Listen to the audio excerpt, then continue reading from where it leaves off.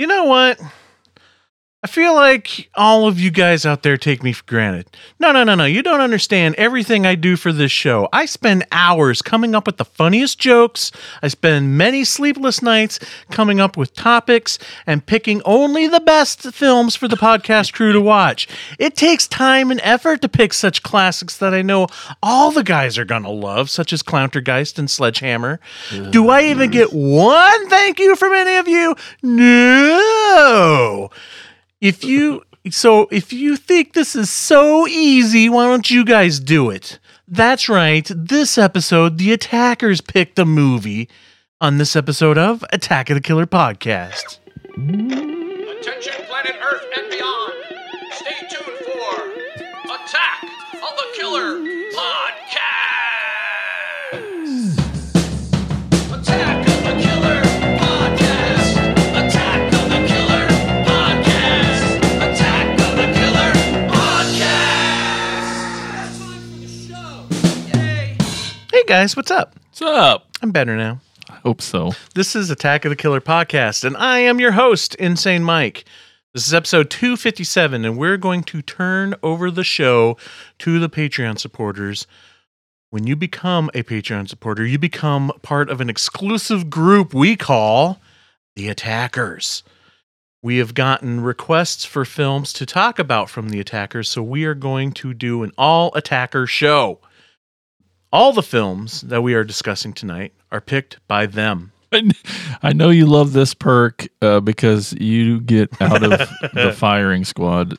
I know. Can we move this perk up to the dollar perk? To the dollar tier? 50-cent tier?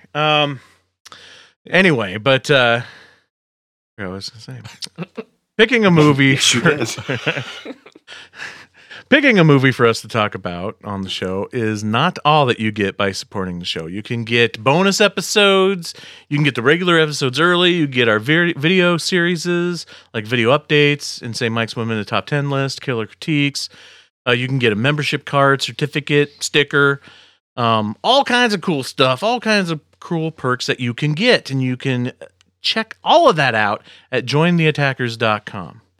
So you can go there, pick the tier to get the perks that best suit you. Definitely recommend the tier where you get to suggest movies for the show. Again, that site is jointheattackers.com. Now, what is Attack of the Killer Podcast? If this is your first time listening, let me tell you a little bit about us. Attack of the Killer Podcast is a horror movie podcast where a group of friends, we get together, we pick a topic. This time the attackers pick the movies, so we don't have to pick a topic, and discuss films within that topic. Now, we're just friends hanging out, talking movies, so there's probably going to be spoilers. Just letting you know. But now, it is time to introduce you to the podcast crew. One of the many cool things he collects are rocks. He doesn't keep up with his collection very well. He often takes his collection for granted. Andy! Hey, yo. Thanks for listening, everybody. Aww. When he started to grow his beard, he didn't like it at first, but then it started to grow on him. Tad! Hi, thanks for listening.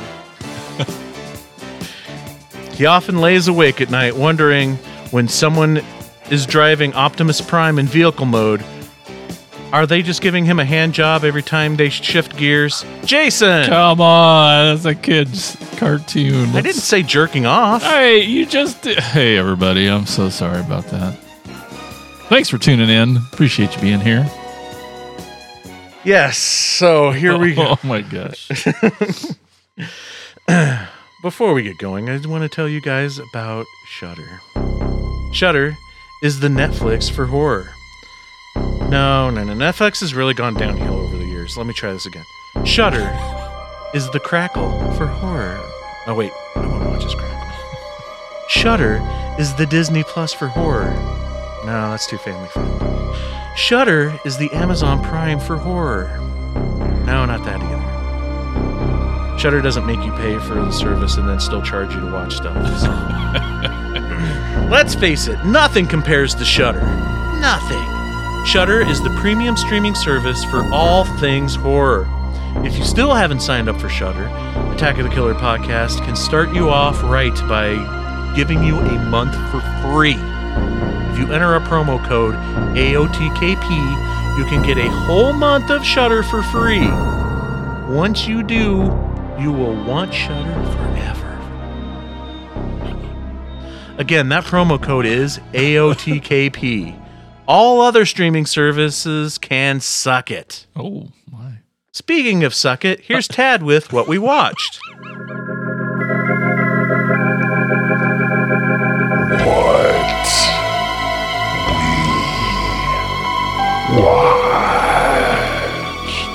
So I guess for that, I'm just gonna go straight to you, Mike. What have you watched? Thanks, buddy. I love you. Well, I saw the Batman finally.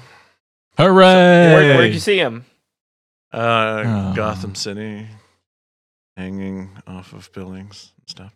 No, it was a good movie. I really liked it. Here's my Here's thing. the thing. There's Here's no thing. the sun- There's the- no thing. Can we just make this the Batman episode? Oh, I is would this love what it's going to that. be? Bonus I episode. love Counts it. me We out. should have. Oh, I didn't see it. I loved him as Batman. Fuck yeah. I thought he was great as Batman. Didn't really care for his It's the Bruce best Wayne. one, easy. I didn't care for his Bruce Wayne, and I'll tell you why.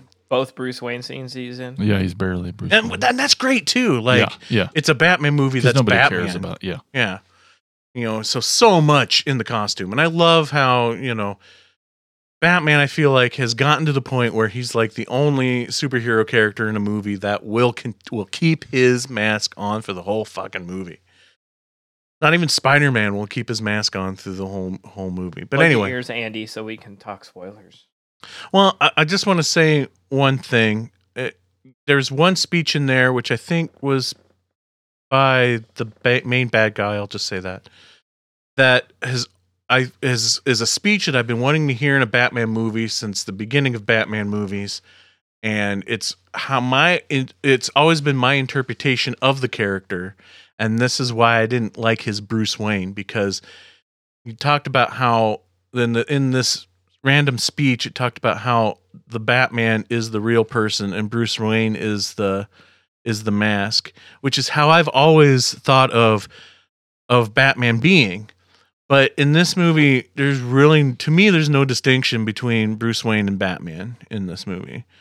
Both kind of are played the same. So that's why I didn't really care for his Bruce Wayne. But other than that, I thought it was awesome. And, and Jason, you and I should probably talk about this more after the show, because, again, trying to avoid spoilers for Andy. But I just want to say one more thing that I really, really loved about the movie, and an afterthought after watching it, is I love, and I'm assuming this was intentional, but I love their modernized interpretation of the villain henchman. Anyway, that's all I have to say. But I want to tell you the movie, though I want to talk about more than Batman, of this movie. I freaking loved it. I know it's really early in 2022, but I'm already thinking this may be in my top 10 for 2022. It's called No Exit. Have you guys heard of this one or seen this one? Heard of it, but haven't seen it, I don't think. I really, really liked it. I'll give you a quick summary here. During a blizzard, a small group of people have to wait out the storm at an isolated highway rest stop in the mountains. Darby discovers a kidnapped child hidden in a van belonging to one of the people inside. So really cool, like whodunit, a lot of great tension. It's right in my wheelhouse of like single location, small cast. It was really, really cool. And it also has Dennis Haybert in it, the Allstate guy. You're in good hands with Allstate. I love that guy. Ever since he played the president on 24, I will watch anything he's in. So he was... Serrano in Major League. What's that? That's for bats. Keep bats warm. Oh, yeah, that's right. Yeah, Major League. So I love him. And so the fact that he was in it sold me on it too. But it's a really, really cool film. It's definitely, when we get to... you guys marathoning stuff and for the 2022 list, and you're looking for movies to watch, try to remember this moment that I'm telling you guys need to watch. It's a Hulu original, I believe, right? Yeah. And because I want to talk about it more, but you guys haven't seen it. So last thing I'll bring up, and I'll make it quick because it's just an older movie that I haven't watched in forever. But we found it at like Goodwill or somewhere here recently.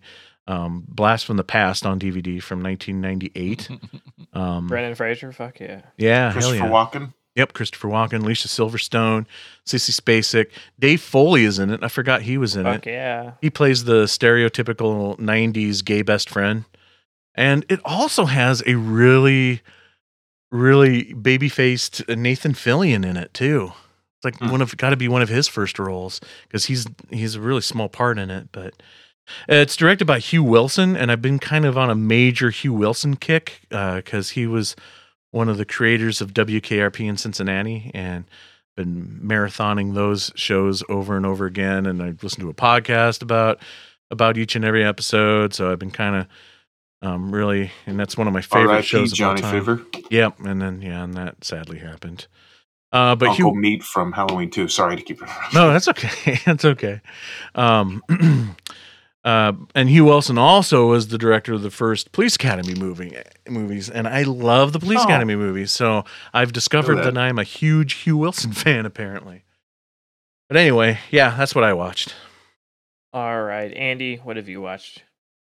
I didn't watch pretty much no horror at all, but I did watch the first episode of Our Flag Means Death on HBO. It's a nice comedy show about a gang of pirates that aren't very good at being pirates, and it's good starting out. There's a lot of physical comedy because they got to be pirates, and they accidentally kill like the leader of this British brigade, and so now they're kind of in deep shit. So and they've got prisoners now, but yeah, it's just it's a pretty good, pretty funny show. The wife and I watched that. I recommend that. It's on HBO. I watched House of Gucci. Have you guys seen this yet? Looks cool. I started it. It's not bad. I mean, I really kind of dig historical dramas anyway. It doesn't always have to be all like, mobsters or like Wolf of Wall Street or anything like that. But this is very interesting, and it takes place it starts out in the late 70s in Italy when, Gucci actually ran Gucci. I don't want to spoil anything for you guys, but I mean, the acting pedigree, and I'll just read it off here. We've got Lady Gaga, Adam Driver, Jared Leto, Jeremy Irons, and Al Pacino, and it's actually really, really good. I didn't know this story going into it. I just bought it on the merit of I know that it's based on a true story. It's historical, and everybody knows what Gucci is. It's a clothing brand. But I was gonna talk a little bit more about it, but since Tad's watching it, I don't want to talk, give away anything else. But just really, really well cast. Of course, the clothing is gonna be, very, very, Yeah. Very Gucci. Jared Leto's is kind of hilarious in it because he plays a role that you don't really it doesn't really paint him in a real positive light. He's kind of an idiot in this movie, to tell you the truth. But yeah. And I didn't realize until I was watching it that Salma Hayek is actually in this as well. So it's worth a watch. It's actually pretty good. I finally sat down and for about 4 straight hours, and it took me about 6 hours to finish, but I mean, it is pretty good. I finally watched The Irishman. Yay. And I really enjoyed it as well. I didn't know, I knew. You have a lot of time on your hands. They're both like 3 hours long.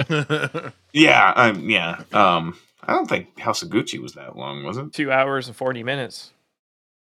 Wow. Okay. Yeah. So no wonder I only watched a few things. I guess the Irishman seemed longer. I think it was like 3.5? Yeah, almost Yeah, as long as the close to- Batman. Come on. Yeah. But of course, you've got Scorsese at the helm, and you've got like Robert De Niro, Al Pacino, Joe Pesci, and it had Bobby Carnival in there. Lots of other really really good actors and actresses. I mean, Jesse Plemons. I didn't think he was going to talk throughout the whole damn thing, but eventually he starts speaking. But Anna Paquin. Yeah, just a really good movie, and it, like I said, I enjoy historical dramas. This must have been my historical drama week, but recommend that. I watched that on I bought a Criterion of The Irishman, which I think they need to make one for Goodfellas. If you ask me. Hell yeah. The next one I watched, I got this at Half Price Books, maybe a couple months back, and you can get it off of Vinegar Syndrome's website, but it's a comedy, and it's kind of done in the Zucker Brothers style, but it's a lot more raunchy, and it's made to look like it was shot on VHS back in 1990, back in the late 90s, and it's called Donnie's Bar Mitzvah, and it's actually really, really funny. It's just like these people that are partying at this kid's bar mitzvah, and these I think you just really got to watch it because it's actually really raunchy. It's just like the adults are actually worse than the kids, because they're basically saying that these adults, they throw these parties, and they say it's for the kids, but it's just for them to just cut loose and just get into all sorts of trouble. Danny Trejo's in it.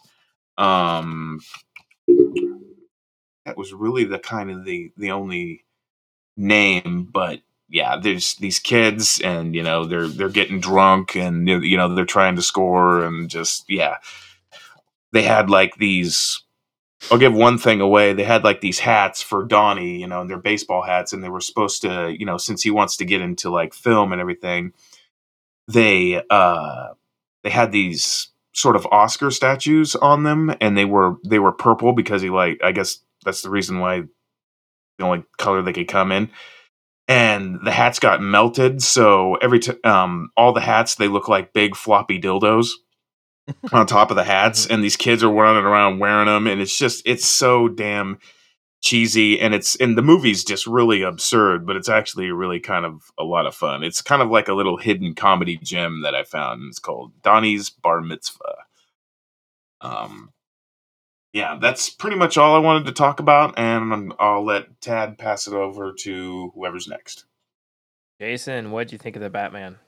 Dude, the fucking Batman is amazing and awesome, and I love it, and it's 5 stars, and it's the best thing I've seen all year and probably will ever see. I can't wait to go watch it again, and I don't even want to talk with you guys about it because you're not going to like it as much as I did, so it won't be even fun to talk to you about it. So just know, that I love it a lot. We have to like it as much as you do for us to be for able me to want to talk talk about it with you. Yeah, What the hell? But I liked it. That's Isn't not that good enough. Oh No. man, you're getting more and more sensitive every day. What if I don't even have a frame of reference? Can I still talk to you? No, we're done here. No, you can talk to me, just not about the Batman.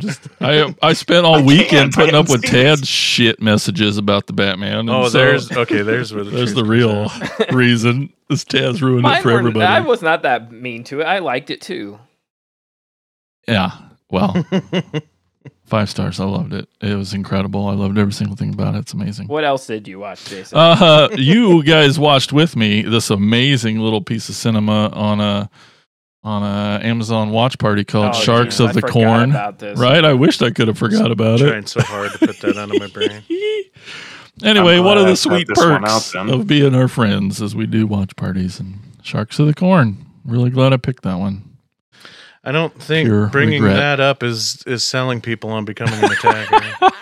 Well, I was like, what's the shittiest thing on this whole streaming service? And I picked it. I just thought it, and it did its job. We had a lot of fun riffing on it. So it was fun. Yeah. I just did a thing last night, and I just made a pizza, and I'd had a couple hours. I'm like, I'll just see what's on, and I've been meaning to watch the 2010 A Nightmare on Elm Street again, and I just clicked on it and it just started playing, and I watched it. Glutton for punishment. Well, I haven't seen it since 2010, the first time it came out, and I know that I just didn't like it, and I'm like, I don't know necessarily. I couldn't remember why or what, so I'm like, I wanted to watch it again to give it a real, just to give it a once over. And I think I've identified the things that I don't like about it, and I thought it was a lot better than I remembered it.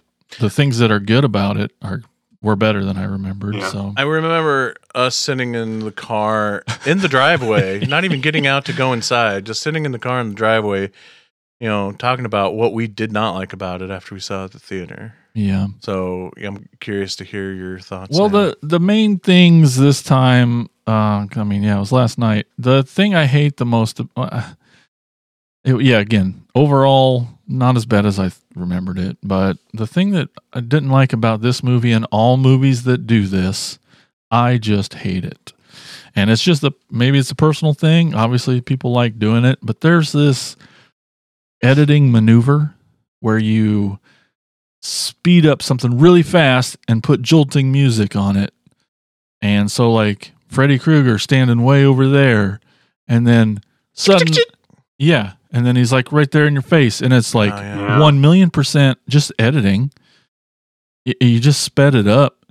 And like, I've always hated that in every movie that does it. It's just It's a cheap jump scare. It is a cheap jump scare, and I will tell the filmmakers out there, if you think that is a cool technique, it's not for like a supernatural kind of movement. The guy that is talking right now, one of the things that freaks him out the most is unnatural jerky movement in like movies like The Ring and shit like that. So this is not that. This is the shitty version of that. Yeah, and then I forgot Rooney Mara was in this. She's fucking Nancy, man, and You she's should hear awesome. what she has to say about it. I could imagine, I guess, but so she's great. But the other thing, and so I felt like they also, which it didn't bother me, but it's just like, so I thought that they just took all the dot points of the first film and then like the highlight dot points of some of the others and just threw them in a bag, and then each character got to draw out the thing how they die. So like they just switched it all around, and they had all the same moments of a kid getting sliced in the bed and flies around the room. Yeah. Katie Cassidy is easy on the eyes for sure, but then they have the coming through the wall thing. It's over somebody else. Like they had all the beats that all the franchise had, but they just like jumbled it up and gave them all to different people. And it's like, and like copied those moments, and yet missed the mark on why those moments were so good in the first film. Right. So it was hard to separate any original stuff with this one, because I don't know. You're just like, they didn't give me anything new because they just kept playing those same beats that we all knew, and they just gave them to different people. So it didn't feel weird. And so I really tried to like Jackie Earle Haley. I like him as an actor. He's cool, yeah. Yeah. But it was tough. I mean, it was so hard. Like I thought, like, yeah, I did my best to just like delete all Freddy Krueger from brain and let him do his own. What if he got to do it first? And this is his creepy burn up character. And for what he did was fine. He just, he was never gonna. He was never going to win this one, right? Like I felt bad for him too. I'm like, he's acting his ass off and probably having fun. I liked his little clickety fingers. He tried to do something, and I don't know. And then he's like 4 feet tall, and that didn't help either. But I thought that the nightmare sequences were really good, between the diner and, like when Katie Cassidy's sitting in the classroom, and then it just turns all really decrepit and looks like it's been abandoned for like 40 years, But I mean, I thought the movie was well how do I say this without it's it, shot you know, well. The yeah, cinematography it's well done, but it's just the execution. Post effects were done well. Oh, You could no, still call it because shot well. oh yeah, no, the CGI wasn't great too because that Freddy pushing through the wall Yeah, over the bed, that was horrible. that was Yeah, just you're right. awful. But or like the jelly stairs scene turned out that was pretty fucking cool. It was way cooler than That might be Nancy better than stairs. the original. yeah, for real. the Bisquick stairs. Yeah, I liked the actors in it. It had what's his name was the Kyle Gallner. Who- yeah. He I was thinking of actually Clancy in the new Brown. Scream. Clancy Brown's in it, you know, like Oh, I that forgot voice. Clancy Brown was in it. Mr. Krabs. So it, yeah, just and the music was I wasn't as good either, and it's not. I'm trying to. I forgot who did it. Oh, I forgot his name. It's hard to. Steve Jablonsky. Yeah, does a lot Jablonsky of- did it, and he does Yeah. great stuff. It's just Texas Chainsaw was really good. yeah, And, but you're and like, from 03. but without that, but you got that original score that's just untouchable and not. I Hard don't to know. beat It's that. just tough. I have a couple questions for you since you've Okay. rewatched it, and your previous memory is my previous memory because we saw Yeah. it at the theater at the same time as last time I've tried watching it. So two things that stood out in my mind. You talked about not really being into him as Freddy. The things that stood out to me in my brain and trying to remember this experience was I thought when he was burned up Freddy, he wasn't bad because he didn't talk much. He was just ominous, which is kind of what Freddy was in the first movie. But I think what ruined him as Freddy was all the backstory stuff, all the flashbacks to before he was burned up, because I just felt like it humanized him too much. Oh, I suppose, and they definitely played up the child molester stuff more, and it didn't bother me as much. The stuff that bothered me with him was that there was too much Freddy. Like they just Okay. showed him as Really? Freddy way too early Okay. and way too. Here I am, and I'm already talking to you. You know, there was no setup. Like the movie just, you know, it's not that they relied on you to know, but like they certainly didn't set it up. They just here's this crazy thing. Okay. And here's this guy who just keeps trying to talk to me in my dreams, and we're just all going with it. It was, yeah. Okay. So yeah, accepting the premise too easily. for I the agree cast. that, you know, when you said like Freddy's all up in your face in the 2010 version, yeah, like if you go back and watch the 84 version, I mean, yeah, he's there, but he almost seems more stealthy. He doesn't really reveal himself as much. Yeah. And, up Works until up the to end, it, of course. Yeah. It was I think that adds more to the creep factor when you know somebody's there, but you don't know much about why or when or blah blah blah. And then my other thing was the only moment of the movie that stood out to me in my mind that I kind of sort of still remember because it was a moment I actually thought I liked because I thought it was something original that you had not seen in the series before. And that was the scene at the drugstore where whatever character, I can't remember who now, keeps nodding off. And every time they nod off, Freddy is that much closer, you know, coming towards that person. And Yeah. yeah, was that still kind of cool, or For am I sure. projecting? No, it was cool. I just that is a moment. Like you talked about how there's just so much just copying from this franchise to put into this new movie, and that is the one thing I remember at the time distinctly. Oh, that is something I've never seen in a Nightmare before, and I thought it makes And sense. they foreshadow that when they're studying it at the library. You know, it's like if we can only stay awake for so long until our brain just basically tells us to shut off. Mhm. And then lastly, right before I went to bed, I watched this awesome new movie on Netflix, I believe, called The Adam Project Oh, that's on my to-do list. Yeah. with Ryan Reynolds, Mark Ruffalo, Jennifer Gardner, Zoe Saldana, Catherine Keener. It was fucking amazing. It was awesome, and I have a giant man crush on Ryan Reynolds, and he's hilarious as always. It's full of his humor. Awesome. There's a, I don't know if any of you seen the trailer or not, but he goes back in time, and the boy in it is himself, and the boy's just hilarious as shit too. And yeah, it was really great. Definitely, I think it says it in the trailer, but it's a movie that Spielberg would be proud of. It just has an amazing, great sci-fi-ness, but also amazing heart, and I didn't cry a lot throughout the whole movie, but it was action-packed and super fun and just heartwarming and just great, and I loved it. The Adam Project. Definitely recommend it. That's what I watched. Hey, Tad, what'd you watch? I watched a whole lot of non-horror stuff that I won't go over. All the Oscar stuff that our listeners could give a fuck less about. So, I watched one movie for a podcast that has yet to happen, so I'm calling out Colby Keefe on that one. I wasted an hour and a half watching Instant in a Ghostland from 2018. I might as well talk about it here because I can't depend on him to come on my show and talk about it. Basically, shots fired. Oh, he won't listen to this either, so it's okay. Oh.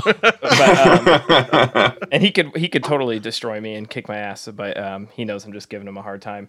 Sort of a cool little horror movie. I won't let too much be known about it because I probably, hopefully, maybe will record a podcast with Colby down the road about it. But it's about these two girls and their mom who move into their deceased aunt's house in a small town, and when they get there, that it's like an old creepy house filled with all kinds of dolls, and this ice cream truck follows them to the house, and this big creepy ogre guy and this woman go inside, and they viciously attack them like a home invasion type thing, and then some other shit happens. I won't spoil after what happens there because that's just the beginning of the movie, but there's lots of twists and turns in this one. But it's on Shudder, and I believe Netflix also.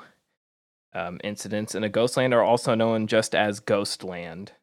Saw the Batman. I enjoyed it. I thought it was a little long, but I did enjoy it, Jason. I'm just being quiet. As someone who has not, I will say this very clearly and loudly for anyone, including Mike, I have not read Batman comics. I don't think I've ever read a Batman comic, so I thought it was a bit weird to watch Batman stand around in like an uncomfortable bat suit, like doing detective work. Right? Wasn't that awesome? Reading things. I'm like, why does he barely fights crime in this. He just does a lot of reading and talking. And I'm like, why doesn't he just join the police force at this point? He's not.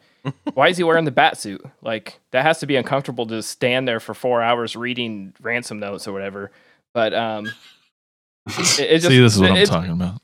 Well, no, it was awkward because he's standing there with a bunch of cops who are in like police uniforms, and he's wearing this like children's bat suit thing. It's his thinking cap. It's just weird. It's like you've been in a situation where like you're wearing a costume to like a Halloween party and no one else wore a costume, and you're like, oh fuck, like I thought everyone was gonna wear a costume, and then you're standing around like trying to have a serious conversation, but you're in like, like a skin tight costume or something. It's just like I felt uncomfortable for Batman. Like, can you go home and put on some jeans while he does the detective work? He can keep the like the cowl on. I don't know. Batman, 3 hours long. What the fuck? They used the 2 chords from Nirvana's "Something in a Way" and made it a 3-hour score, which is sort of cool. Yeah, my son figured that out. Yeah, like I didn't. It's like droning in your head. Dun dun. Like, I was like, he's like, "Did you know that was a Nirvana song?" I'm like, "No. How did you know it was a Nirvana song?" Well, the director was saying like he envisioned his Batman as a Kurt Cobain type character that like was famous but tortured, and didn't want the fame. Strung out on heroin? No. Sorry. I think my wife wanted to pull a Kurt Cobain by the end of this movie, but oh, come on. She was literally she was in her hoodie because she was trying to sleep by like the first hour. She was just bored out of her mind. But I enjoyed it. Whatever. Let's see what else I watched. I'm looking on my Letterboxd. Stuff that might interest our listeners. Not a whole lot. I watched. Let's see. Dune last night. Yay. Another 3-hour movie where Mhm. nothing happened. Just kidding. It was very pretty. It was very long. It was like, when they start walking in a desert, I'm like, what is this, like sand Lord of the Rings? Jesus Christ, guys, get to where you're going. And this is part 1. God, all these Oscar movies are at least Yeesh. 2.5 hours long. Like, can anybody just make a 90-minute movie anymore, please? What Oscar was Dune nominated for? It's like up for everything. it's Best got- picture, yeah. directing, cinematography, Really? editing, sound, score. That's pretty good. I mean, they could probably put it under animation, documentary, whatever. Mike, you won't like it. But Oh, probably not. But I'm just not a fan of the Dune stuff anyway. So. Yeah, I was like, this is like Star Wars if it wasn't fun. man, all these funny takes tonight with you. I watched Coda. That was one I thought was actually pretty good. Probably one of my favorites of the Oscar movies because it was sort of, I mean, I didn't love it. It's very cheesy and predictable, but at least it was watchable and it was under 3 hours. It's about like a girl who is obsessed with music, but she has 2 deaf parents and a deaf brother. So trying to navigate through life where your family has no understanding of your passion because they literally can't fucking hear is very interesting dynamic. West Side Story, another 3-hour remake of a movie I didn't like in the first place. Thanks, Steven Spielberg. Spencer, a real drag watching Princess Diana live. I don't know. The Replacements. I watched that. That was fun. A football like movie with movies? I Keanu. don't know that he does this I week. thought he wasn't going to go into all these movies that, I'm that not- the listeners no. didn't care about. No. I'm telling you, dude. I'm doing an Oscar episode later this week. This is 2 of the 40 fucking movies I've had to watch. So I'm doing you a favor by Alright. not listing the bad ones. Not listing the bad ones? The ones These aren't the bad- you guys want to hear about Belfast or The Lost Daughter or No. King Richard or Power of the Dog or Luca or The Eyes of Tammy Faye or Tick Tick Boom. I mean, I can keep going, but yeah, that's what I watched. Awesome. Yes. Yes. Well, thank you, Ted. Thanks. Yeah. Movies. Yeah. Hey, do you know what time it is? What time is it? Tweeting time. Here's Jason with Pole Position. From now on, like your parents were, you are the secret force of pole position. That scare you? You jumped a little. No, I was just getting ready Oh, okay. to Welcome tell up. you about the last episode's pole position and those sweet results that I just saw before we started recording. It was pretty amazing. We're laughing, so I'm nervous. I was. So we're going back to episode 255, and the question is, what is the scariest inanimate object in a horror film? And you remember your answers? That's okay. I'll tell you. Insane Mike said the clown doll from Poltergeist. Yep, and number 1. Mannequin's tourist trap. That was Number his 2. twofer. I picked the goblin truck from Maximum Overdrive and the doll from Annabelle. Tad picked the car from Christine and the deer head from Evil Dead 2. I should have voted for Tad. And Andy picked the puzzle box from Hellraiser and the Sentinel Ball Phantasm. Well, 3-way tie. Ooh. Wow. 30%, 30%, 30%. And the guy with 10%, the losers, the only one who didn't win today is Insane Mike. The fuck? Look at that. Everybody won, and then you got nothing over there. That's bullshit. The ghost for Poltergeist or the clown, fuck it, whatever. You don't even know what you picked. Yeah. So. The freaking clown must- for Poltergeist. Come on. Maybe you shouldn't have went so obscure with Tourist Trap, even though it's great. Oh, What's Poltergeist? oh my god. Done with the shit. Yep, that was a close one. Almost got it, Mike. I think people are not Almost. voting for me just to get my reactions on the goddamn. Oh, now you're just turning in. You they reacted. know I was right. Right. All right, so let's get ready for this week's pole position. The question is, what is the best horror movie on a lake. Let's go to the random number generator, sequence generator. Mike's 1, I'm 2, Tad's 3, Andy's 4. Here we go. Oh, man. All right, so Andy's got the first and the 8th pick. Mike has the 2nd and 7th pick. Doesn't matter. Jason's got the 3rd pick and the 6th pick. And Tad's on the turn. 4th and 5th. You just call me a turd. On the turn. All right, Okay. Andy, you're up first. First pick. Well, come on, man. I'm going with the obvious one here. I'm going with Friday the 13th. Oh, You that was would. on my list. Yeah, it's up there. That's Luckily, pretty good. There's 10 of them, 12 of them, or whatever. So Sure. Yeah. I know. All 8 picks are just Friday 13th. 1, 2, 3. All right, Mike, you're up next. Okay, I know what he's got already. Come on, God damn it. let's build it I up. think- What do you Yeah. What? lead into it? What? I'm gonna go with Creepshow 2. Whoa. The Raft. Oh. I'm glad you're not wasting good picks to lose. I know, right? Oh, that wasn't even on my list. Nope, mine either. Oh, that's perfect. That wasn't on my list, but who doesn't love the Raft? I know. Oh. Come on. Crap. What do I pick now? Oh, there's so many good ones. Oh shit. Okay, I'm gonna go with a movie that's pretty awesome, Christ. and it has a lake in it.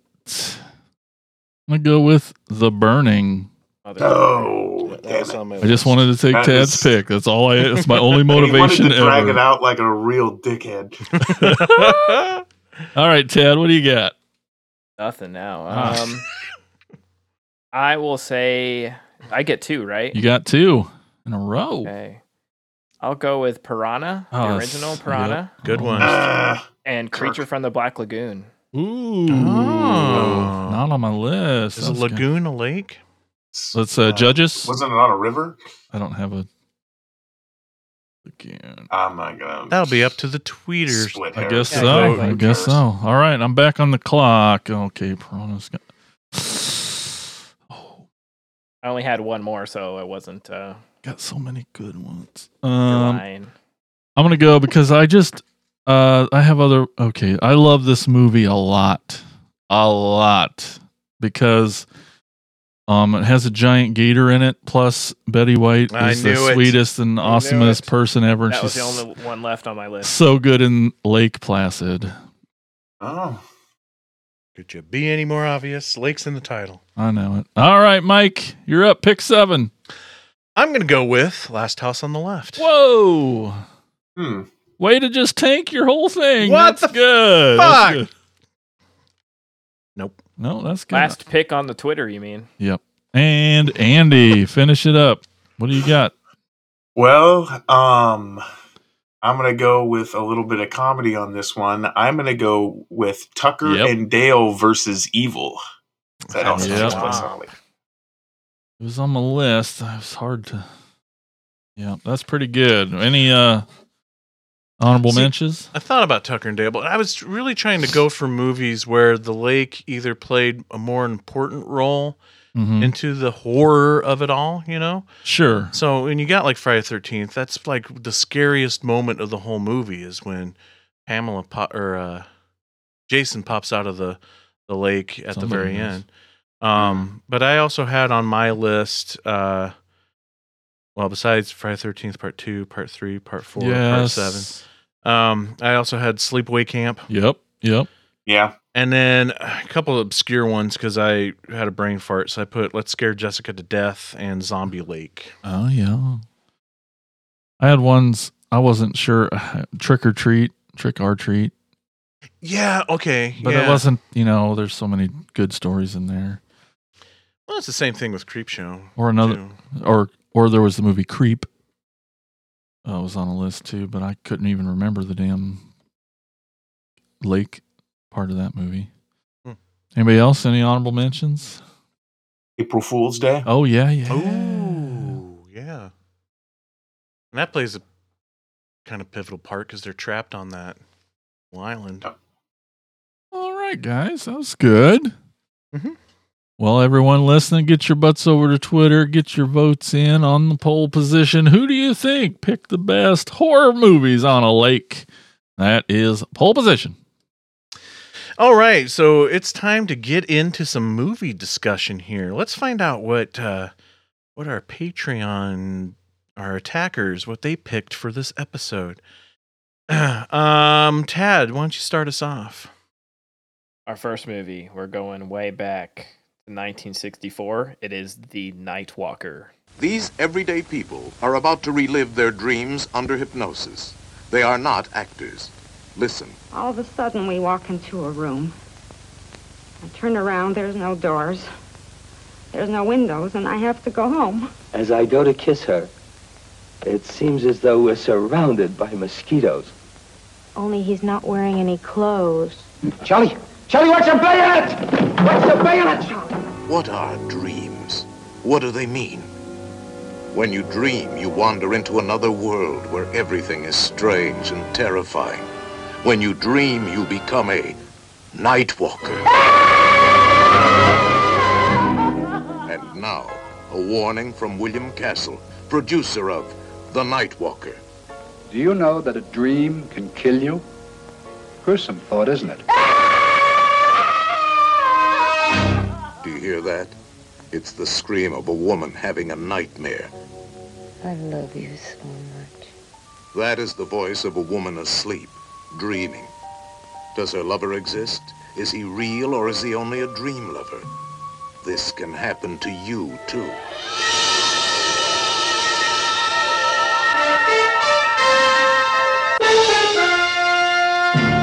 I know why my dreams seem real. Because when I'm awake, my life with you is like a nightmare. My lover is only a dream, but he's still more of a man than you.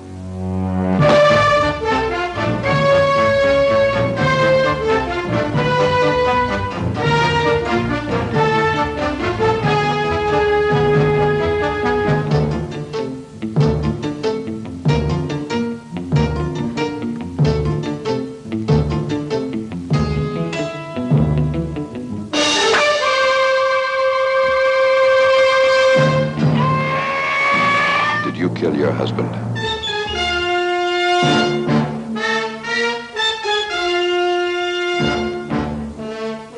If you do not see the Night Walker. It might be too much for you.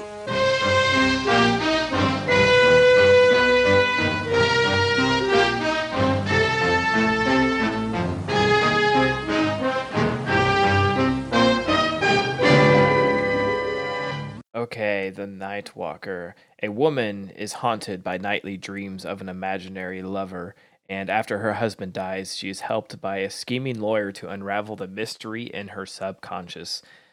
As you've heard in the trailer, this one has this is a William Castle film. Has Robert Taylor, Barbara Stanwyck. This movie ruled. I love this movie. Yes. Yep. This is so cool. The beginning, that intro, like the first 5 minutes, is just cool on its own. Like this is something that could have been the whole movie. Oh yeah, it's just fucking like it makes me think of something like Rob Zombie would like put on the screens behind him, as he probably does. But at the same time, I'm like, that's William Castle stretching this fucker out, right? That's totally. Oh yeah, it's so cool. Padding, but it's still cool. It was cool though. Yeah, it's cooler than two wig blocks talking and gruesome twosome. Absolutely, like sets the tone for it. Yeah. It really ends up not having much to do with the film, but it's sort of, we're used to that with William Castle, and overall the look of the film, like the look of the blind guy, was creepy as hell. The story was really cool. I mean, it's sort of predictable whodunit type thing in the end, but mixing like dreams with reality. I loved the score. I loved everything music about was really it, man. good. Yeah, music was cool. Repetitive, but it had but you didn't mind. You didn't mind it being repetitive. At least I didn't. And it was unique too for a horror film. I couldn't get out of my mind that it's the Home Depot theme. Dun, dun, dun, dun, dun, dun, dun, dun, dun, dun. You would. But yeah, I love this one, man. I imagine you guys had to have loved it too. I mean, this is fun. I did love it, and that score, it was done by Vic Muzzy, who did the Addams Family theme song. Makes sense. So yeah, you can kind of hear the connection when you know that fact. But yes, I really, really liked it. This is the original Nightmare on Elm Street if Freddy Krueger was Don Juan. Right? Yeah. And it is so William Castle. And I tried looking to get some more factoids. I could not find if this movie had a William Castle gimmick or not, because it's from that era. I was curious about that. Yeah. When you go in, they fake explode the theater. That would be cool. Yeah, there was a lot of really cool mannequins in the aisles. Yeah, there's a lot of creepy, cool imagery, like the mannequins in the wedding scene. I thought were creepy. Yes, the blind husband was creepy looking before he was burnt up, and then like even creepier when he was a ghost or whatever. Yeah, so it was really cool, and yes, I like the again, it's like it feels like William Castle really deals with some before their time kind of supernatural elements in his movies. It's definitely outside the box thinking, but just kind of like with like House on Haunted Hill, he'll take this supernatural concept, this outrageous supernatural concept, and then try to bring it back and ground it in reality, like a Scooby-Doo ending. Yeah, where the supernatural element wasn't a real thing. There was a evil person, man. There was an evil man or whoever behind explanation. it. Yeah, but it's even more fictitious because the elements of setting up this elaborate scheme was way too elaborate. Just like in House on Haunted Hill, like putting a skeleton on wires above a acid bath. So. Yeah, and that's a common theme in William Castle movies, which I love. This was definitely a blind spot. Also, I had not seen this one before from William Castle. Yeah, it's one when I was definitely going through a deep dive into William Castle. This is one that I saw on the list, and I always thought the poster was freaking cool looking. That like gargoyle demon thing, kind of hunched over the woman, which has nothing to do with the movie. And this Roman was the one that suggested this one, Our correct? pal Roman, yep. Yeah. Mm-hmm. So I want to thank him for suggesting this and getting me to check this off of my William Castle list. I've just never been able to find it before, so I'm glad we got to check this one out. Roman says, this is a personal message. I don't care. Hopefully he's not mad. Read this, what he said. He said, not your typical William Castle, but it scared me for days when I saw it on TV when I was probably 10 years old. The music is so chilling, and the sound of his cane tapping on the floor gave me goosebumps. Oh yeah, that was a cool effect. That tapping. I saw a lot of similarities between this and House on Haunted Hill too, particularly like in the beginning where they kind of give you the whole rundown as to what you're about to experience, and of course, similarities between, the blind man and the blind woman in House on Haunted Hill. Yeah. That seems to be like, a theme. And of course, all the double crossing, between, the bad guys in this film who have set up this elaborate hoax, between, the dreams and, you've got a lot of double crossing going on in between, House on Haunted Hill with, the wife trying to kill her husband, all this and that. But I also noticed that the blind jealous husband also has a Dr. Emmett Brown collection of clocks hanging on his wall as well, which I thought was interesting. I mean, but how does he know if they're all in sequence? But yeah, I'm with you guys on this 100%. I like the music, I like the story. And it's like Mike said, it was the first, real sort of horror story that involved, nightmares, that specifically focused on the theme of nightmares, at least as far as I can tell. I mean, it may go back further, but this is one of the earlier ones. Guys, forgive me. Please don't be mad, and please don't take away my horror card. But I think I liked this one more because it was less gimmicky than William Castle stuff. It made me like it more. It just seemed like just more of a straight, mystery murder type of movie. And I felt it was stronger because of it not having the gimmicky shit. No, I'm not saying it doesn't have its place and I don't love it, but I don't know. I was like, go William Castle. This is good. Mm-hmm. Well, it doesn't mean you take away your horror card. I get that, I'm just a sucker for the William Castle gimmicks, but I don't disagree. This is probably my favorite William Castle movie I've seen. Nice. Yeah, that's what I would have said. I loved it. And I'll say this, maybe it added to it, but it's a testament to the movie itself that I think it was like Friday night. I was up and it was like 1 a.m. or something, or maybe even 2 a.m. And I'm like, I definitely should not be starting a movie right now, but a black and white film from 1964. Right. I'm not feeling that tired. Nikki fell asleep on the couch. I throw it on. And of course there's all the screaming and shit and she slept right through it. But I'm like, I sort of have like a system where I'm like, how often do I check my phone or do I find myself on my phone while I watch a movie? And this one I did not. And it was that late in the night. Again, maybe it was sort of like a dreamlike movie, and deals with her sleeping stuff. But it was like, if this can keep my attention, and again, it's not a 3-hour movie, but sort of a testament to the film itself that I could stay awake that late and it could hold my attention and didn't fall asleep to it. So right on. Thank you, Roman. This was awesome. Yeah, yes. I loved it. Absolutely. Great. Yes, very, very cool. Okay, so Andy, what's next? Okay, our next film takes us to the year 2000, and it is called The St. Francisville Experiment. 1832, New Orleans. Fire breaks out in the southern nation. Firemen on the scene make a grim discovery. The bodies of slaves in chains and cages. Tortured, mutilated, and hanged. The St. Francisville mansion is haunted by their spirits to this day. 4 real people.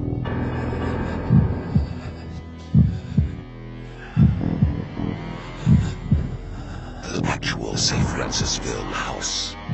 It's cold up here. It's cold. They don't know they're dead. I do not want this door to shut. One documented night. I don't want to go last. Now, fear doesn't follow a script. What's going on? Get out of the house right now! The St. Francisville Experiment. God help us. You won't have to ask if it's real.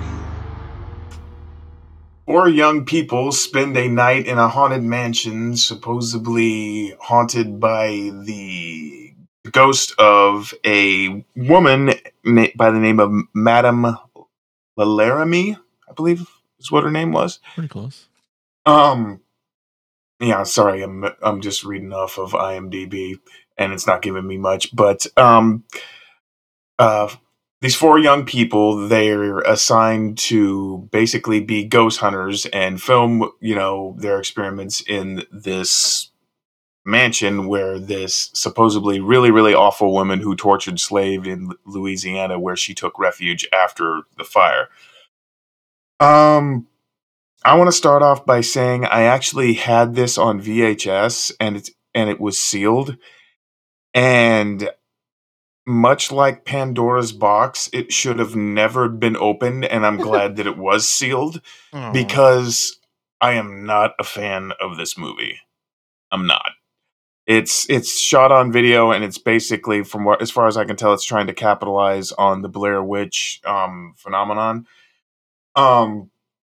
One of them is these girls is supposedly a psychic, and the other one is just a history student, and they all have, their quirks and everything. But basically all I saw was, it was like a bunch of old ladies at a Lady Aid meeting bitching at each other, and it took 45 minutes into the film to see a chair fly across the room, and that's basically all I got. I mean, the location It was cool, and the story, it provided a lot of sizzle, but we didn't get any steak, as far as I'm concerned. I'm hungry now. I mean, the acting, not good. The only thing that actually kept me moderately entertained was the guy doing the. He was behind the camera and he was saying, we love all ghosts. I love all ghosts," which I kind of thought was funny, but this, oh man, it's the only, I try to say one good thing about a film, and then I can say that the location was cool. The house was neat. Like the sort of somewhat hidden tunnel at the end that I believe, what is it? Can't remember. Was it? I can't remember the guy's name that found it. I guess it doesn't matter. I don't care. But not a fan of this one. And I just, like I said, it took 45 minutes of them pissing and moaning at each other to see a chair fly across the room. So, I mean, I can't really talk much about this movie because you didn't see shit. It was just them bickering. What did you guys think? Because I don't want to talk about this anymore.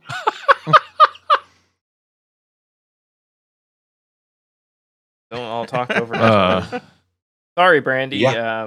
I wasn't in love with this one either. At least it was short.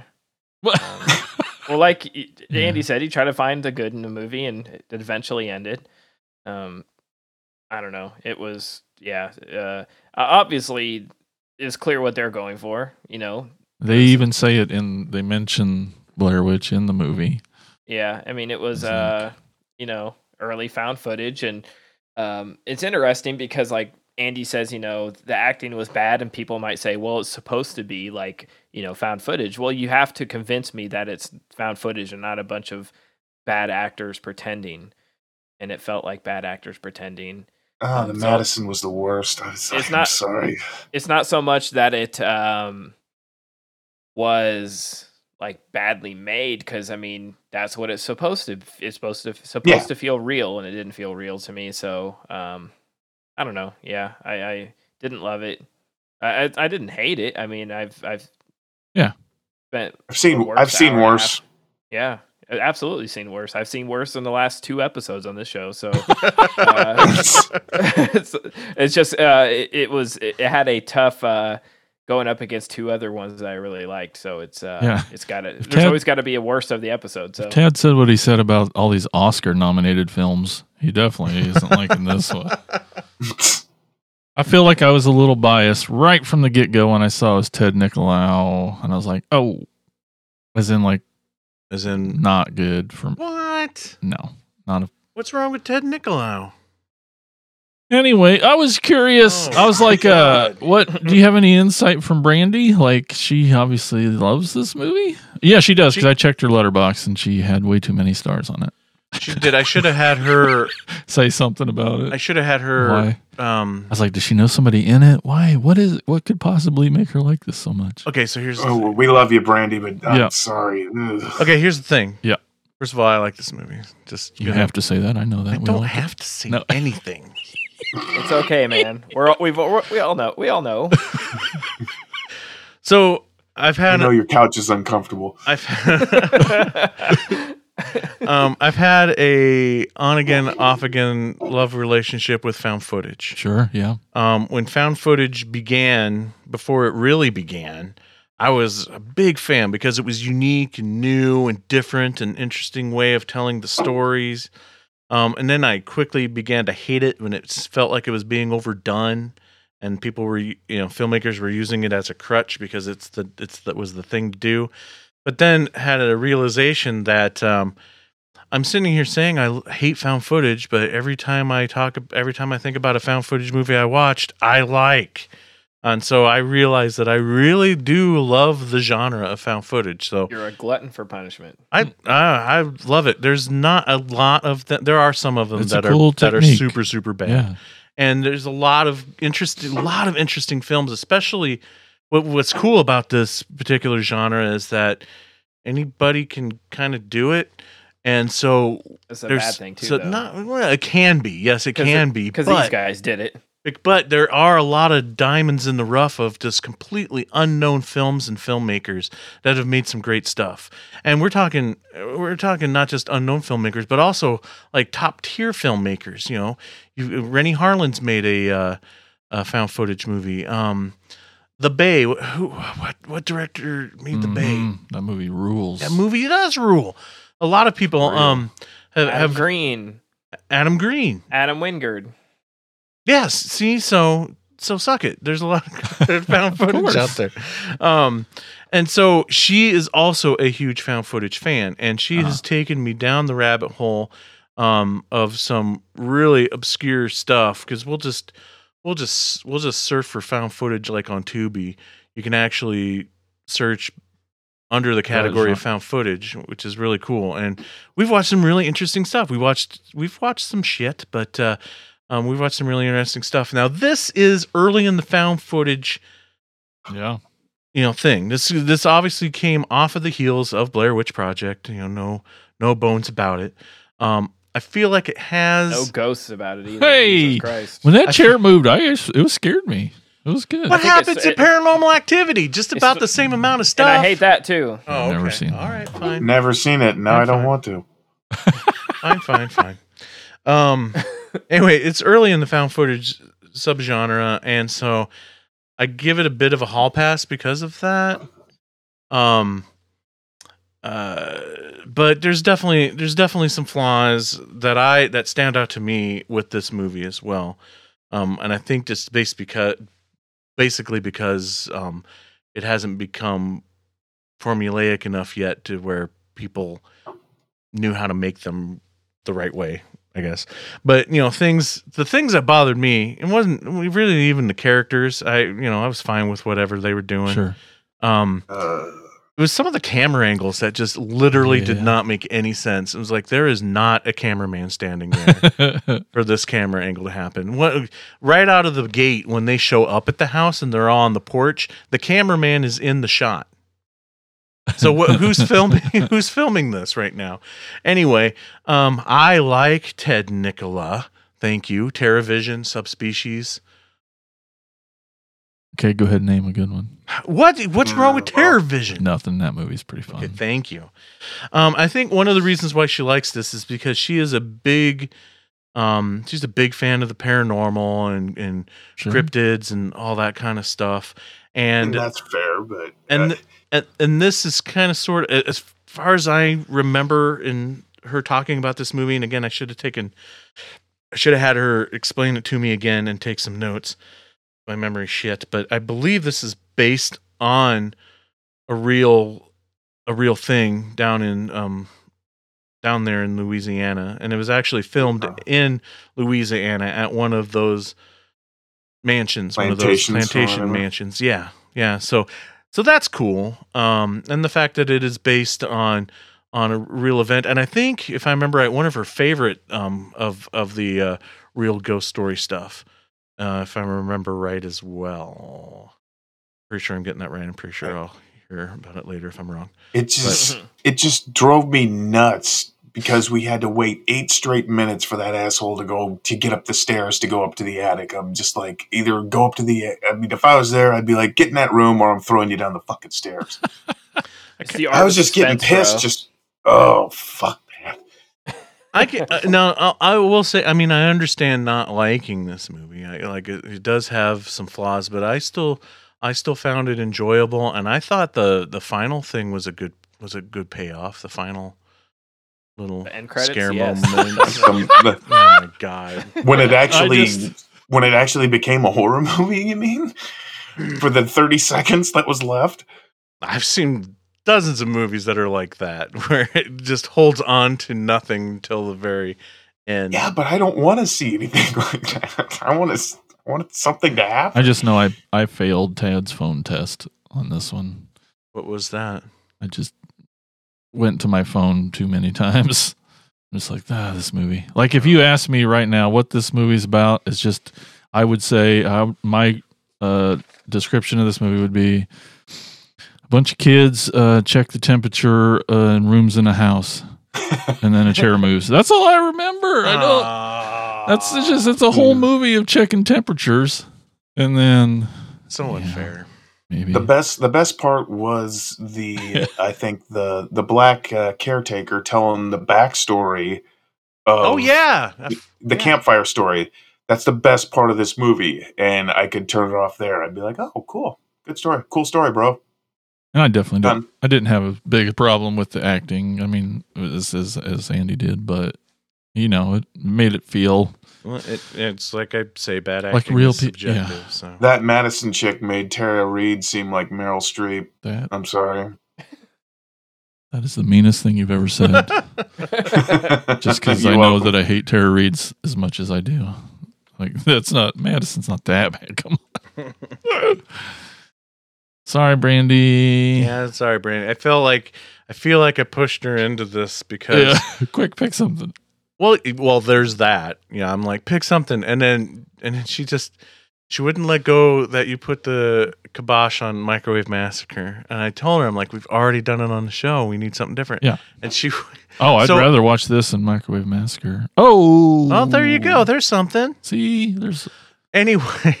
Sorry, Brian. So Clark. I literally was like, Brandy, we watch all these found footage movies. You love the genre so much. Pick something from that. And this is definitely the first one that popped in her brain because it's one of her favorites. And it might be kind of a nostalgia thing, Sure. Probably watched it earlier on, and then the fact of the real life connection to things. But I still liked it. So. Now that you mention it, I'm thinking about actually putting my tape of this in the microwave. Okay. Oh my gosh. Jeez. Oh. I bet Brandy will take it off your hands. I know, and it's sealed. She'd probably love it. I think so. Okay. Well, it's hers if she wants it. She can have it. Okay.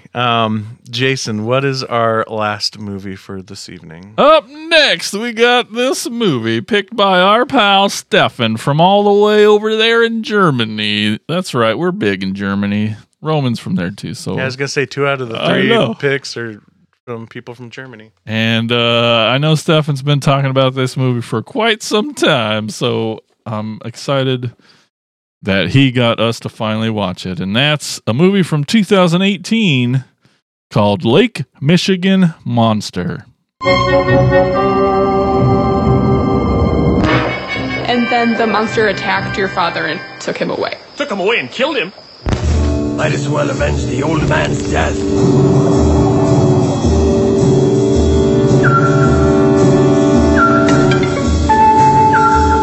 The authorities say sea monsters aren't real.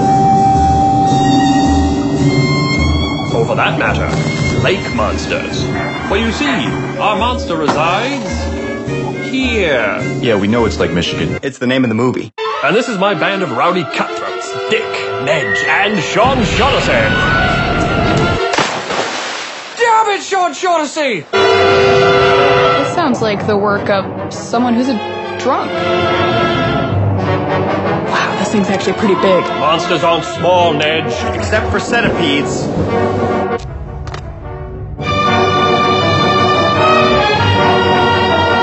This huge monster has you in its grasp, and then it just lets you go. Terrifying, nevertheless. Next stop, Lighthouse Island. Do we have a boat? It's pronounced pontoon. I'm not sure that's right. Whoa, hey! Where are my clothes? Hey, what are we painting here? It's a freaking landscape. Oh, yeah. I can see it. Everyone, in position!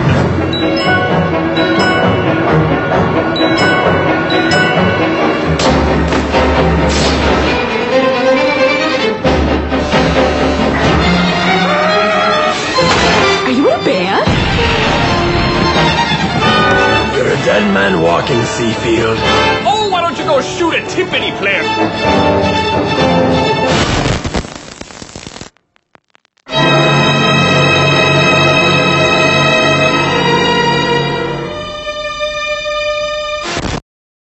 All aboard! The combined spirits of H.P. Lovecraft, early Sam Raimi, and Mystery Science Theater 3000 inhabit this action-packed tale of nautical daring-do and monster mayhem. Winner of the audience choice, Award for Best International Feature in 2019. It's written and directed by Ryan Brixton and Cole Tews. And Ryan, oh, that's one word. Ryan Brixton, Cole Tews. Oh, I see what it is. Yeah. Who plays Seafield himself. This movie is outstanding. Yes. Yeah, this is fun. This is about as fun as it gets, This guys. is my favorite of the episode, man. Oh, easy. And without even looking at my 2018 top 10 list, this definitely would have been in the top 10, if not number one. Guaranteed. This movie is pretty dang funny. I mean, it's comedy first, but absolutely, yeah. My goodness, it is so much fun. Oh, it's so fun, so fun. Outrageous. As soon as it started, I'm just like, yep, this is Mike's movie. Mike's loving it. Everybody's loving this. So fun, so fun. What'd you guys think? It's okay. I think it's slapstick at its finest. I mean, it's just a joke every minute. Between him trying to recruit him back after all the failed missions. I mean, I laughed out loud when they're on the golf course and they're not wanting to go back with him. And he throws the ice cream sandwich at the back of the guy's head. It's awesome. Between him talking about his brother and, he says his old ass wife, and he lives in a museum and he's such a grifter, but he really wants to kill this sea monster. And, between the names of, the operations of, them trying to kill the sea monster and just the style of this and the way that it's shot, it's of course, it's got sound, but it's shot in a way that like a silent film, would have looked. And it's really well executed. It knows exactly what it is, and it's damn funny. Yeah, I freaking love this. This is totally my type of movie. 1,000%. Yeah, it's black and white. All the dialogue is overdubbed, and those two elements alone, I love. I so want to make a movie where all the I've been wanting for a long time to make a movie where the dialogue is completely overdubbed. They weren't wrong in that description, Jason, where they compared it to like early works of Sam Raimi, because it does remind. I didn't even think about that until now, but it does remind you a lot of the early Sam Raimi black and white Super 8s that he used to make. Stuff like Cleveland Smith, which also I think was black and white and completely overdubbed and the same style of humor. But when I was watching it, it reminded me a lot of the early works of like Alex Winter. Oh yeah, predating Freaks. You're talking like Idiot Box and all the short films. Him and I can't remember his partner's name at the time, but the short films that they used that they did. Alex Winter Energy. Yeah, like Squeal of Death, which is a great short film that they did when they were in college, and the humor is in the same vein, and just chaotic energy, and again, dialogue completely overdubbed. Yeah. I really miss the days when Andy used to share with us his favorite quotes from movies, because I feel like he would have like 10 pages from this movie, because there's so many just hilarious, crazy ass lines in this film. I'm just sitting here trying to think of what to say and points of this movie to talk about, and I'm like, oh yeah, well, what about when the guy asks where his eyebrow makeup is, or what about this part? It's a joke every 10 seconds. How do you sometimes narrow it down? 10 jokes in one scene in the 10 seconds. What? Yeah. I love how the third and all the do-it-yourself effects too. Yeah. Which just skates that line of like this is a really cool looking effect. Also, it's obviously done super cheap and cheesy, but on purpose, but not like on purpose in a bad way. I just love how he can have full on conversations with sea creatures while he's underwater.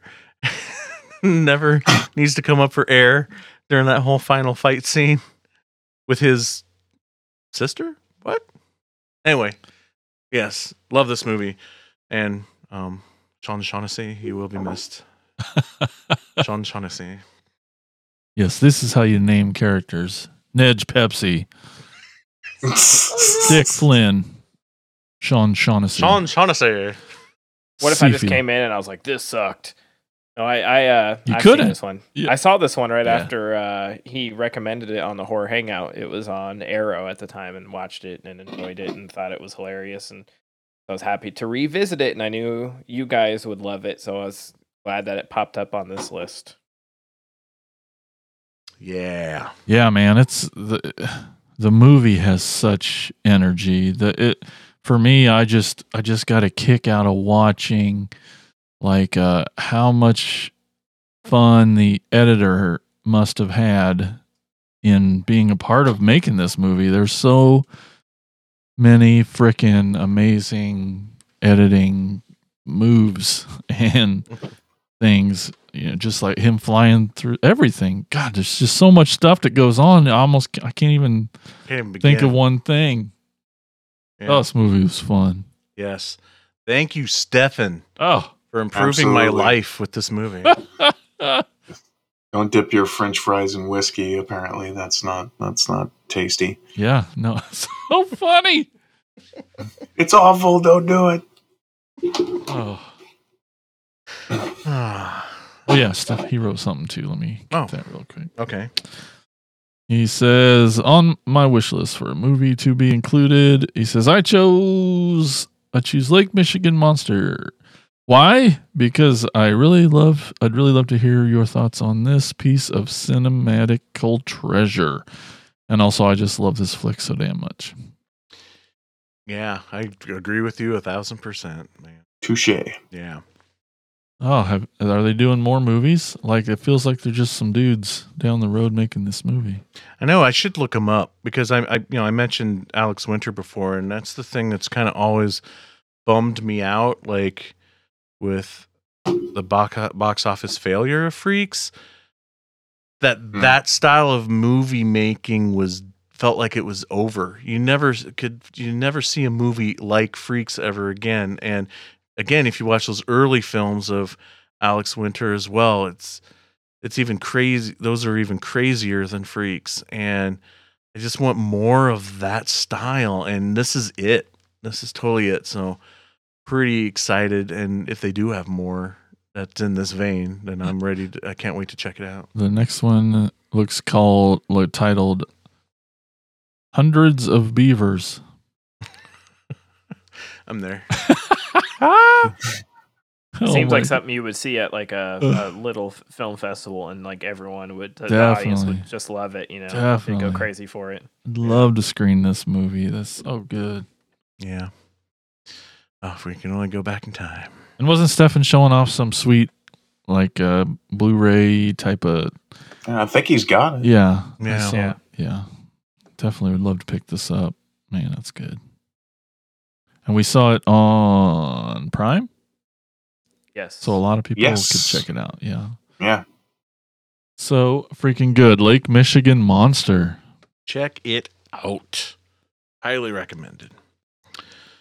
Okay, so that's it for the movies for this episode, but we still have plenty more show to come. We're going to take a quick break so you can hear about our podcast network called the Prescribed Films Podcast Network. The Prescribed Film Podcast Network, or the PFPN, is home to 30 different shows, including 10 Podcast Lane. Now, what is 10 Podcast Lane? 10 Podcast Lane is a podcast that deals with horror, myths, legends, and more horror. There are tens of thousands of stories out there relating to ghosts, monsters, and hauntings. Some well known, others not so much. 10 Podcast Lane deals with as many as possible. So check them out and all the other shows at thepfpn.com. We'll be right back.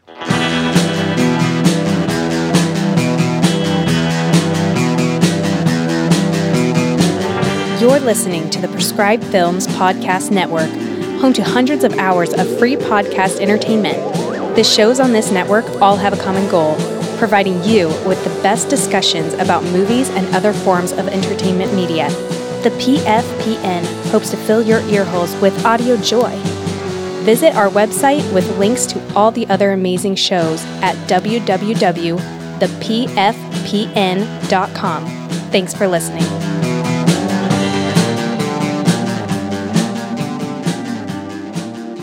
Welcome back to the show, everybody.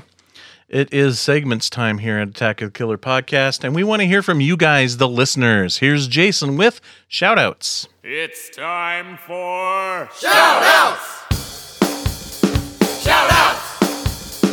Shout-outs! Shout-outs! Shout-outs! All right, we got some responses this time. On our group, our Facebook group, we got Nick Leadham. So get your pencils and papers, guys. Let's write these down. We got to look at these for future episodes. Nick says, Alone in the Dark, 1982. Oh, that's a great movie. Yep. Martin Landau. Martin Landau, Donald Pleasance, and Jack Palance. And a very inspiring movie poster. Yeah, it's a great poster. We used for Demonica.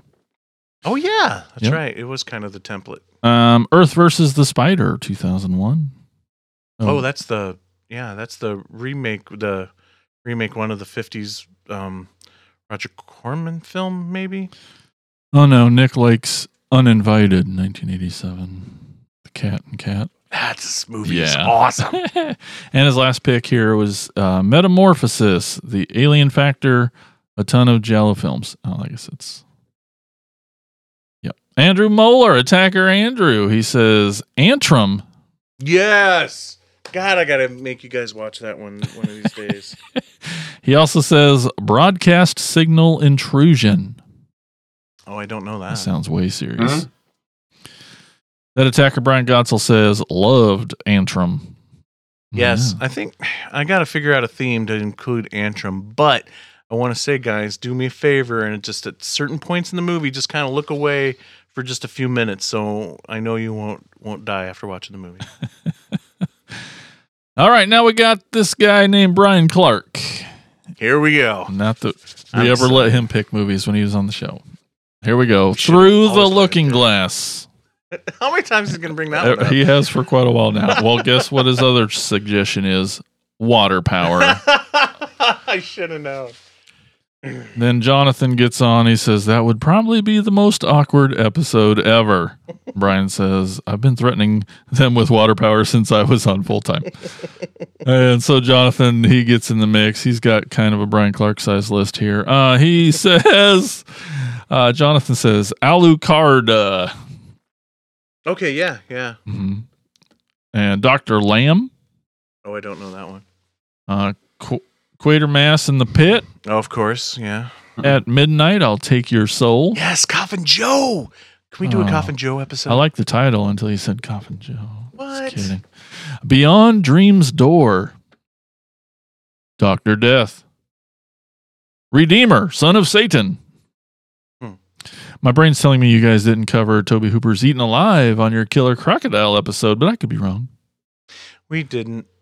I just felt like the crocodile part wasn't the main part of the movies. And of course, all the great Italian horror classics to spread their joy and to keep them from falling into obscurity. Yes, Jonathan, one of the great voices preaching the Italian horror. We love it. And nothing on Instagram, but over on the Twitter, we got Bad Movie Bunny Podcast. That's right. Lisa's over there. She says, there are a couple of good ones. Oh, gosh. The Stuff comes to mind. Club Vampire had its charm, even though it lagged. Street Trash gave me nightmares at B-Fest when I walked into the auditorium at the worst part of the movie. I'm going to guess the hot potato with the penis. That is possible. All right. Well, that's all of the shout-outs we got there. But guess what, guys? We got a couple voicemails. What? That's right. Let's go to the first one. Hello, this is Aaron Reese of the Campfire Indoctrination podcast, part of the PFPN family. The unsung horror gem I'd love for you guys to talk about is the 1997 film Dito Durango, starring Rosie Perez, Javier Bardem, James Gandolfini, Screamin' Jay Hawkins. Thank you. Bye. Well, yeah, sounds awesome. Great cast. Yeah. Stephen J. Hawkins. I didn't even know he was in the movie. And we couldn't get away without this guy. Here's another voicemail. Hey guys, your favorite attacker, or maybe least favorite attacker after the Killer Furniture episode, Brian here. And it sounds like this week we're talking about unsung horror movies. So a couple movies that come to mind that I love, that I don't hear enough people talking about, are Session 9. I know we did that for a watch party, so the listeners should all love that movie. Eaten Alive with Robert Englund does not get enough love, and Toby Hooper directed. And probably my favorite Wes Craven movie that no one talks about, The People Under the Stairs. I mean, where else do you get a guy dressed in leather going around his house trying to shoot people up and that are living in the walls? Hope you guys have a great week. Bye. All right. Awesome. Thanks, guys. And you too can leave your voicemail. You got time. Give us a call, 415-952-6857 or 415-95-AOTKP. Leave us that voicemail. We'll play it on the show. Thank you, guys. That is shout-outs. You know that feeling you get when you drink a gallon of expired milk while eating gas station sushi that's been sitting in your car for hours on a hot sunny day? That's nothing. Here's Recasting with Christian Slater.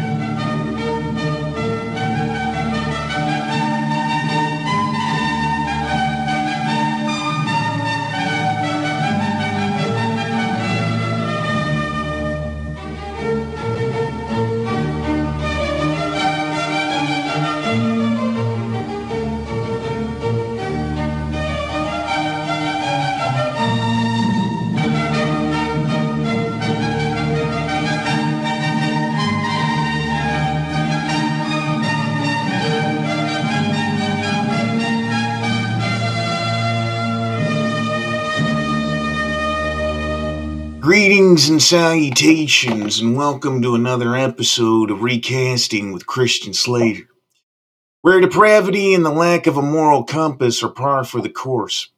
Now, normally I would inform our listeners of which movie we're about to completely eviscerate and ruin for you for the rest of your lives. However, due to scheduling conflicts, we were unable to get enough cast members together to provide you with an adequate show. But don't worry, folks. The folks at AOTKP have dug down into the archives and found another audition tape for The Big Lebowski featuring Arnold Schwarzenegger. Much like life, this show's format can change at a moment's notice. You ain't just whistling Dixie, Slater. I rest my case. Not even scheduled to be here, ladies and gentlemen, Gary Busey. Gary, what the hell are you doing? I was in the neighborhood and I thought I heard you talking about life changing at a moment's notice. In the neighborhood as being here when you're supposed to be on time and the day that the show starts? Well, yes. Okay, what kind of wisdom are you going to drop on us about life changing at a moment's notice? Well, for one, it's a shock to the system. One moment you're having an Orange Julius, and the next you're beating a hooker half to death with a baseball bat. Woo! You see, you beautiful son of a bitch! Should have fucking known. Where there's one, there's the other. Ladies and gentlemen, Don Knotts. Slater, you fucking pud! How are you? I was fine until Busey confessed his first-degree assault. What the hell were you thinking? Wait. Let me guess. She did a line off your dog without asking. I know how you are about proper coke etiquette. Heavens no, it was nothing like that. I get coke dick and little Gary can't perform. I get that a lot. Jesus. I'd say TMI, but we're way past that point. Spill the beans, Busey. I saw her queef a poodle balloon with a used condom. Scared the shit out of me. I had never seen such sorcery. I am so moist right now. Penn and Teller can kiss my ass. That needs to be an act in Vegas. I was thinking the same thing. The ping pong trick is a little dated. That's it. I'm tapping out. Roll the goddamn tape right now. Okay, gentlemen, just state your name and the role you'll be reading, and we'll take it from there. I will read the descriptions. I'm Jeff Bridges. I'll be reading the part of the dude. I think it's obvious who I am. They're not going to confuse me with anybody else. Just state your record for the name, Arnold. Yes, but you just said my name. Just say your name. I'm Arnold Schwarzenegger. I'll be reading for the part of Defino. Okay, gentlemen. Let's go. Page 112, please. The dude, he emerges on his front stoop, pulling on a shirt. His attention is caught by something down the street. A car is parked halfway down the block. We can see the silhouette of a fat man in the driver's seat. The dude starts down the street toward the car. The fat man leans forward, and we hear the sound of the car's starter coughing. The engine will not turn over. More whines and coughs. No ignition. The man hurriedly fumbles to one side and brings up a newspaper, which he holds before his face. The dude gets to the car, reaches through the open driver's window, and grabs the newspaper and hurls it to the ground. Get out of the fucking car, man! The man nervously complies. The dude flinches at the man's movement as he gets out. The man cringes in turn, reacting to the dude's flinch. He is wearing a cheap blue suit. He is bald with a short fringe and a mustache. The dude shouts to cover his fear. Who the fuck are you, man? Come on, man! Relax, man. No physical harm intended. Who the fuck are you? Why you been following me? Come on, buckhead! Hey, man, relax. I'm a brother Seamus. The dude is stunned. Brother Seamus? Like an Irish monk? Irishman? What the fuck are you talking about? My name is Defino. I'm a private snoop, like you, man. Huh? A dick, man.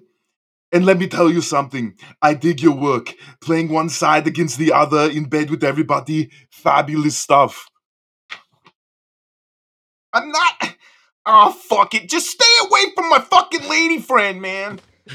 Hey, I'm not messing with your special lady. She's not my special lady. She's my fucking lady friend. I'm just helping her conceive, man.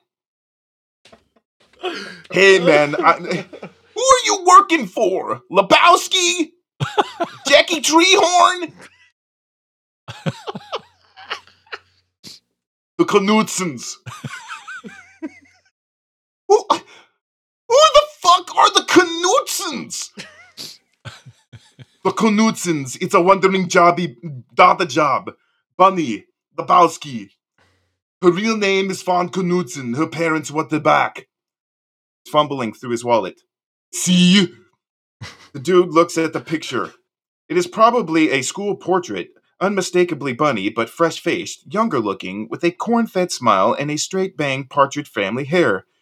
Jesus fucking Christ! Crazy, huh? Ran away a year ago.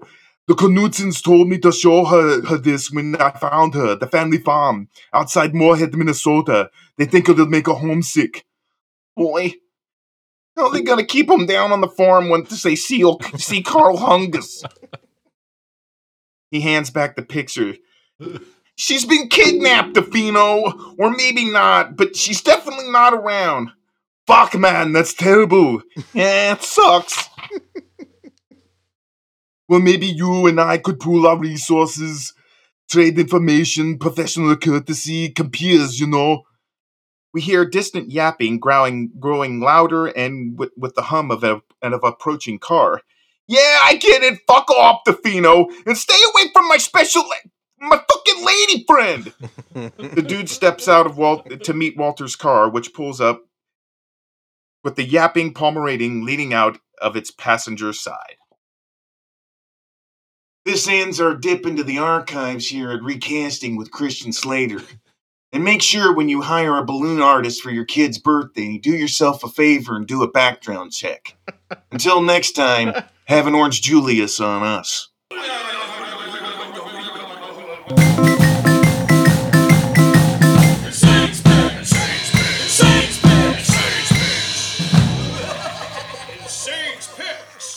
He made such classics as The Man with Two Heads, Bloodthirsty Butchers, The Rats Are Coming, The Werewolves Are Here, and The Ghastly Ones. With 31 movies in his filmography, we induct the legendary Andy Milligan into this episode's Insane's Picks Hall of Fame. Andrew Jackson Milligan Jr. was born in St. Paul, Minnesota on February 12th, 1929. He was a self-taught filmmaker, playwright, scriptwriter, and even costume designer. He grew up mostly in Minnesota, but he and his family moved around the country a lot. His mother was a neurotic bipolar alcoholic who physically and verbally abused her husband and children. She served as the basis for scores of her son's characters when he began making movies. After finishing grad school, Milligan joined the U.S. Navy, where he served 4 years. After the Navy, he settled in New York City in 1951, where he dabbled in acting on stage and opened a dress shop.